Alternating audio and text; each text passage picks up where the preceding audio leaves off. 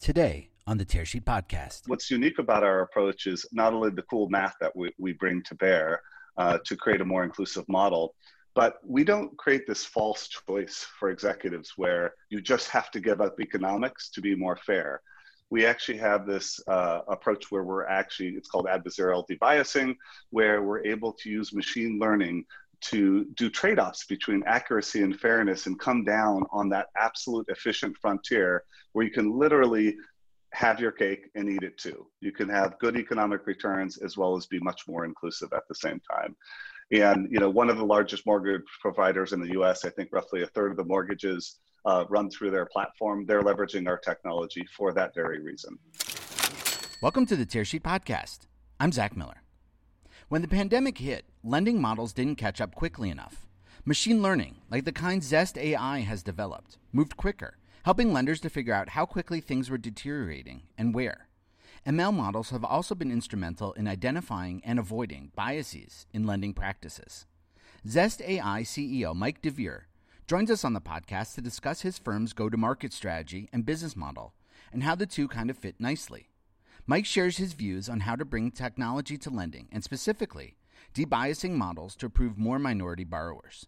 Mike DeVere is my guest today on the Tearsheet Podcast. What could you do with better real-time consumer data? All data aggregation from Fiserv enables access to consumer permission data from over 18,000 sources. Lenders, advisors, fintech firms, and financial institutions can turn this data into actionable insight for their customers. Go to fiserv.com/alldata to learn more. Before we hop into our show, I wanted to tell you about Tearsheet's upcoming Challengers Conference, a first-of-its-kind event. This 2-day online conference is everything about digital banking. We'll have senior executives from top challenger banks like N26, Revolut, Oak North, and Betterment, as well as new entrants to the digital banking market like Intuit and Credit Sesame. It's all happening September 22nd and 24th. Go to tearsheet.co and click on conferences at the top to learn more and register. My name is Mike DeVere. I'm the CEO of Zest AI. Zest AI is a company that focuses specifically on solving a problem with credit underwriting. We support companies in highly regulated industries to build powerful machine learning models that are compliant. And I think the most important part, Zach, is that we help them do it quickly and easily. That's a process that normally takes nearly a year and a half, and we really support companies and banks through that process. So I'm curious, Mike, the genesis story. Like, are you a maths person? How did you get here? Where did the idea for Zest sort of germinate? Well, if I think about my past, I think I've had a consistent track record of building businesses where we're harvesting insight from data. And so whether it's being at JD Power way back in the startup days, all the way to Nielsen, and leading their insight business in North America and Europe. And so it was a pretty natural fit as far as, my background and experience. And in terms of data chops, as you moved into this industry, did you have them internally? Did you need to go outside? Like, how easy was it to port your experience, I guess, into the financial services industry? Well, so I had background working with financial services companies in a similar concept, again, looking at data and translating insights. But I would tell you, I've learned so much since I've been here. Actually, this month is 2 years. So happy anniversary to me. I'm waiting on my call. I've learned a ton. The type of math that we're using and that I've had to get up to speed on was actually created after both you and I were out of school. So it really has been a really awesome opportunity for me to sit down with the team and get up that learning curve. So can you talk a little bit about your go-to-market strategy and your business model? Okay, so from a go-to-market strategy, I mean, this is an enterprise software sell. So there's many stakeholders that we're going after within a financial institution. It's a team sell. So though we do have client development professionals, it takes everyone from our CTO, Jay Budsick, to myself, to the head of our client engagement practice or client practice, Dan Chiazza. And so it's really a team effort to go within a financial institution and to get them to make that transition. Because Zach, you have to think, we're asking them to take what has been in place for many of them. I mean, they're using maths from the 1950s, logistic regression. And we're first having to convince them that, hey, machine learning is better math and will be better at predicting risk. So that's the first hurdle. And then the second hurdle is now choose Zest AI for that. And so it really takes a team. And what we're finding is, the sales cycle itself really comes together when you have both legal, compliance, IT, credit risk, as well as a business leader, all involved in the decision process. So as you've sort of tweaked it for your 2-year anniversary, how has the go-to-market strategy evolved, I guess, from your learnings of what's working, what's not working? Well, I would say in the beginning, when I started, our approach was we'd approach the clients and say, let us do a proof of concept. So that was one sales cycle. And then after we were done with that, you'd demonstrate economic return, and then you'd sell them again and actually license the software to them, which was heavily elongated. I think some of our initial closes were 18 months, 24 months, things of that nature. What we have found as we've gotten traction, and so with over 20 plus customers right now, we're able to actually skip that POC and go direct to license with many of these customers, because ML is continuing to mature within the industry. More and more customers are accepting it as the better approach to underwriting risk. And so now it's really about getting them up and running and demonstrating that economic return early on. Got it. One of the themes we've also explored on this podcast, Mike, is sort of inherent biases in ML and AI.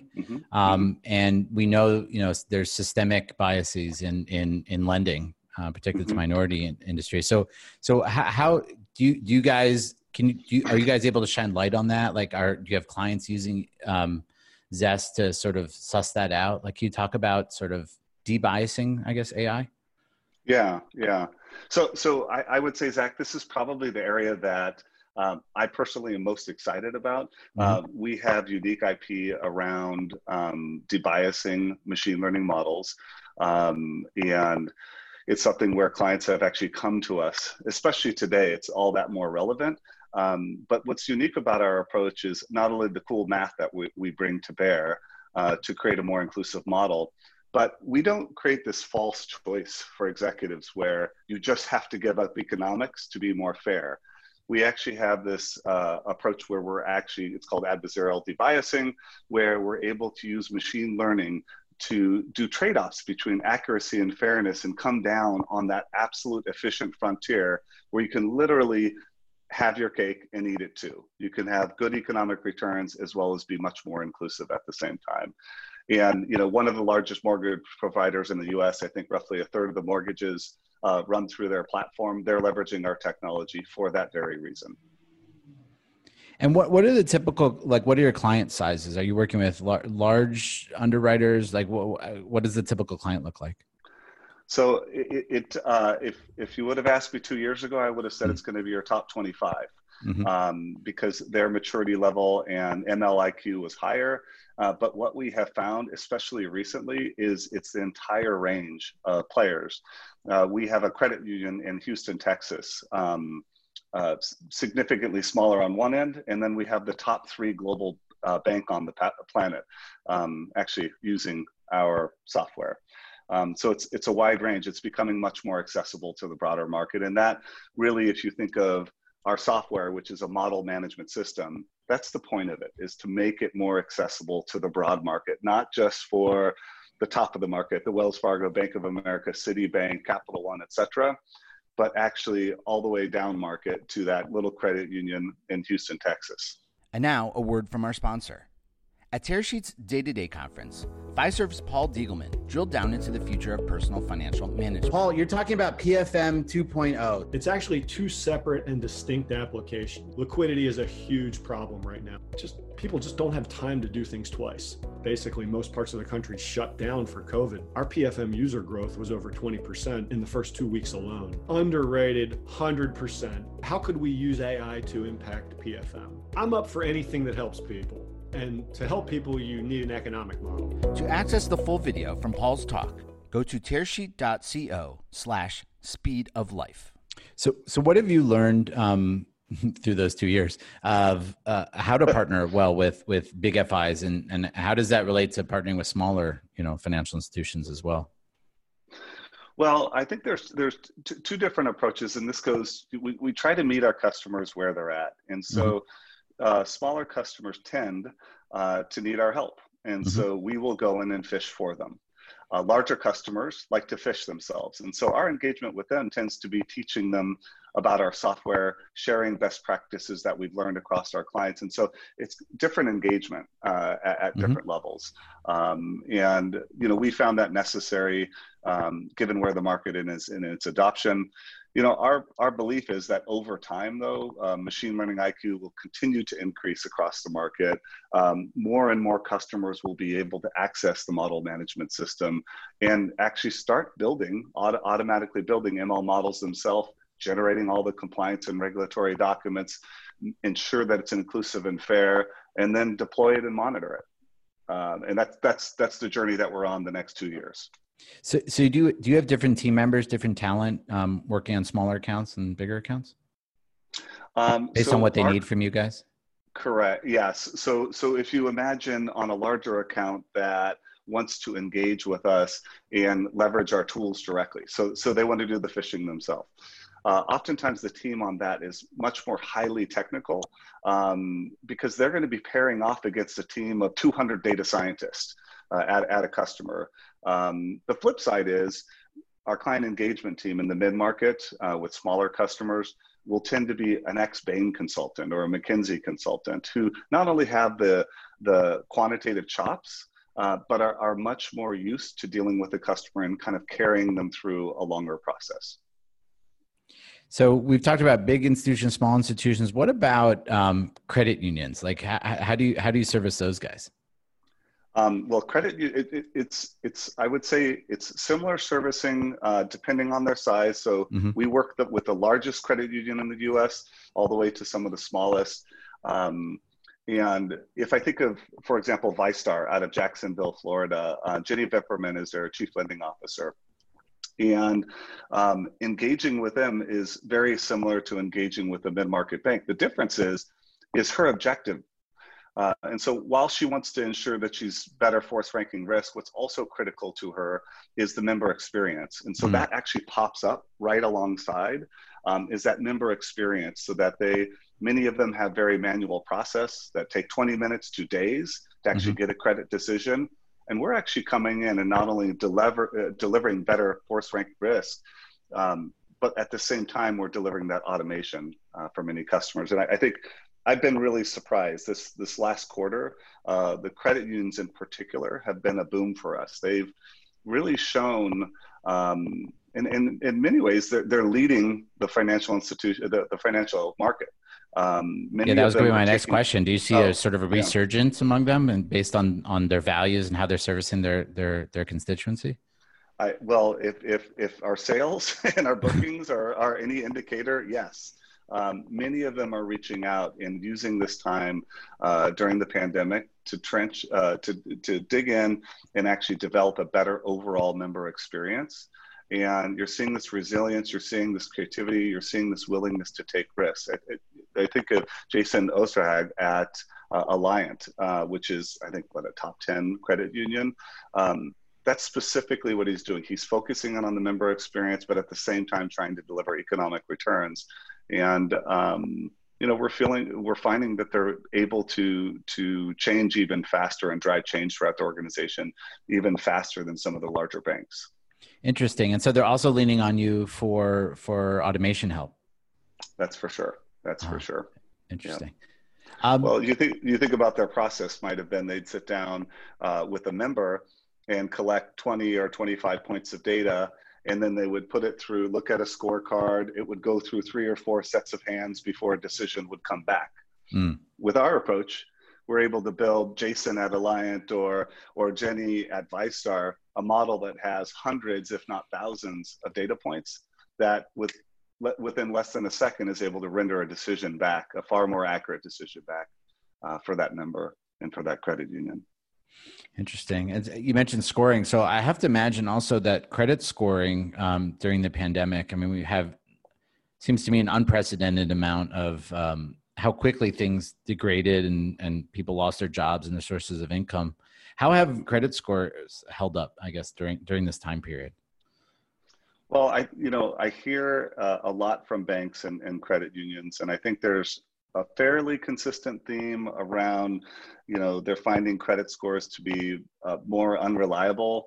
And frankly, to be honest, I think they're also finding them to be less inclusive on race. And so, when there's trying ties, there's this disproportionate impact that affects people of color. And so they're just frankly finding them less reliable. Again, if you have an instrument that's set up with only 20 signals, imagine our customers like Discover that would have a model in place with hundreds, if not thousands of signals. It's better able to weather a pandemic, and it's set up in such a way that we can quickly do refits to adjust and learn from what's going on in the market versus the old way of doing it. Banks and institutions that are stuck in the old way of doing it, when they see something like the pandemic, Kenny, they're rushing around, and it's going to take them 12 to 18 months to get a new model into production using the old logistic regression approach. So what you're saying is not just the pandemic's effect on credit scoring. It sounds like machine learning is having its own impact on credit scoring. For sure. Well, I think it's doing a better job of predicting risk, and yet at the same time, if done right, can be more inclusive. Do you see the bureaus opening up to more alternative data and multiple points in their own scores? Do you see them sort of following you at a certain point? Well, what I'm finding is that at times there's this great co-opetition with bureaus that we have. On one hand, they love Zest AI because when we go into a customer, machine learning models consume a lot of data. And guess what they're in the business on? To sell data. So it's right. Fantastic. But many of them have these analytics shops that are starting to dabble in machine learning and starting to dabble in analytics and scoring and developing custom scores for clients. And so there's a couple deals in our pipeline right now where we're directly competing with the bureaus, and it's a champion challenger approach. Yeah. Very interesting. How, I guess this lead, how have we had one of your executives, present at our resilience conference, at our day-to-day conference. And it sounded like, your models were holding up a lot better than anything else out there. And they're certainly a lot more reactive. So can you share with us, I guess, how the models have performed during this pandemic? Well, I'll share the secret. How about that? The secret is that we use AI to monitor our AI. We actually have an application. The machines have won. Yeah, exactly. The machines. This is Cybernet for sure. Exactly. And so, the machine, it actually is required. So if you think of most monitoring solutions, they might catch a population shift, meaning we have more people that are coming in and they have bankruptcies. And so they might catch that and say, we might need to adjust our credit policies. With machine learning, we can not only look at population shifts, but we can actually look at the variables and how the variables are interacting with each other, and if there's a variable shift. And so a human trying to sit back and look at a neural network and look at 1,000 variables that have an infinite number of interactions and understand a shift in the population, it's just not doable. Mm-hmm. And so that's where really, when we talk about safely deploying machine learning, that's a part that oftentimes many of the AI shops out there are forgetting. It's not only about building a machine learning model, you have to get it through compliance. You have to ensure you deliver a business impact. You have to make sure that it's inclusive. Mm-hmm. But then you have to safely deploy it, because who cares if it's sitting in the shop? A number of times, Zach, that I'll sit down with some of the biggest banks that have the most advanced data scientists, and they've got their machine learning model built, but just still up on the shelf because they can't figure out how to deploy it and get it into production. Wow. So, what a crazy year 2020 has been. And, I'm sure coronavirus didn't figure into your go-to-market plans at the beginning of the year. What are your biggest priorities looking down Q4, thinking about 2021 in the back of your mind? Like what are your biggest goals, both from product side, I guess, and from the business side? Well, I think there's two goals kind of folded together. So first off is to continue to build out our model management system. what we believe is that will make it more accessible to the broader market, where clients will be able to come in, automatically build a machine learning model, automatically generate all the necessary documentation to bring it into production, ensure that it's fair and inclusive, and then deploy it and monitor it. And so we're going to continue to push hard and own that. So that MMS space is a space that we are creating and leading the way on. There's no one else that occupies that end-to-end part of the continuum. Within that product roadmap, I mentioned fairness, though. From a fairness perspective, that is something that Zest, we are going to be significantly investing in to become the standard in that space. We know mathematically that our approach is the best approach to debiasing a model, and whether it be a logistic regression model or it be a machine learning model. And so we are going to continue to push that commercially within the market, but also amongst the regulators and the government officials to really put our solution out there as the gold standard within fairness. I mean, you probably hear it right now. I couldn't be more excited, because if you think of our mission, this is us living our mission. Our mission is to make a credit fair and transparent to everyone, right? That sounds like apple pie. It's great words. Everybody has these cool missions. We're actually doing it. We're actually doing it as an organization, and we're taking action. And so I'm excited about what we're doing there. I'm excited that, we've come up with a new way to actually assess race. Currently within the market, all the lenders out there have to do an assessment, and they'll be leveraging an approach called BISG, B-I-S-G. And you'll look at an individual last name and their zip code, and you'll be able to assign their race off of that. And what we have found in our study in Florida is that that's not quite as accurate as we would like it to be. And by leveraging better math, we're better able to predict race. And why does that matter? Because this is the yardstick with which all of these institutions evaluate themselves to ensure that they're being inclusive in the marketplace. And if they have a crooked yardstick, what's the point? And so if I think of our two areas in fairness that we're pushing, is not only one is the fix it button, but two, it's actually to ensure that the regulators have an even better tool to assess how a financial institution is performing. Amazing. Mike, thank you so much for joining us on Tearsheet Podcast today. Thanks, Zach.